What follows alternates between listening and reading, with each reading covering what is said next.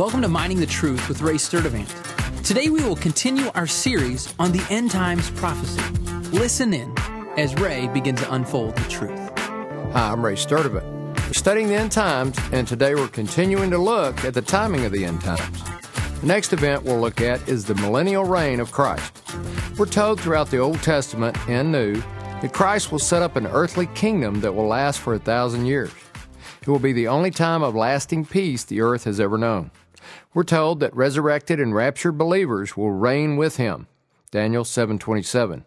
Then the sovereignty, the dominion, and the greatness of all the kingdoms under the whole heaven will be given to the people of the saints of the highest one. His kingdom will be an everlasting kingdom, and all the dominions will serve and obey him. Revelation 24. Then I saw thrones, and they sat on them, and judgment was given to them. And I saw the souls of those who had been beheaded because of their testimony of Jesus, and because of the word of God, and those who had not worshipped the beast or his image, and had not received the mark on their forehead and on their hand. And they came to life and reigned with Christ for 1,000 years. The next event we'll see is that Satan is released and leads a final rebellion.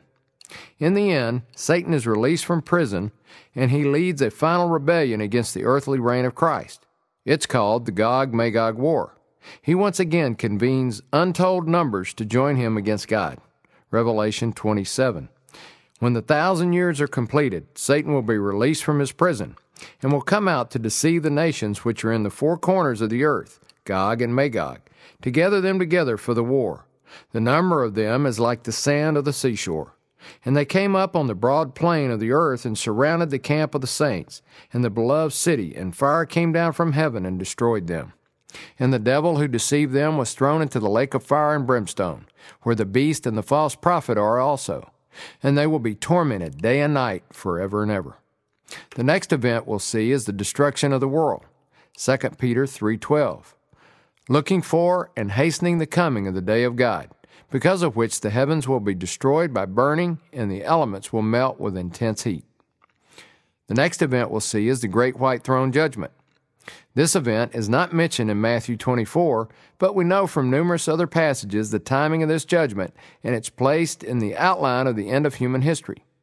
It is the judgment of all unbelievers, and their sentencing to spend eternity in the lake of fire.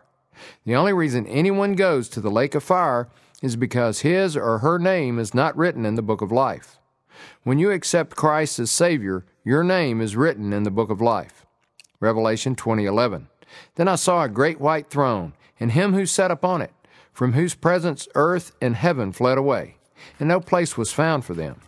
And I saw the dead, the great and the small, standing before the throne, and books were opened, and another book was opened, which is the book of life. And the dead were judged from the things which were written in the books, according to their deeds. And the sea gave up the dead which were in it, and death and Hades gave up the dead which were in them. And they were judged, every one of them, according to their deeds. Then death and Hades were thrown into the lake of fire. This is the second death, the lake of fire. And if anyone's name was not found written in the book of life, he was thrown into the lake of fire. I'm Ray Sturdivant, Mining the Truth. If you got any questions or comments, don't hesitate to email Ray at ray@miningthetruth.com.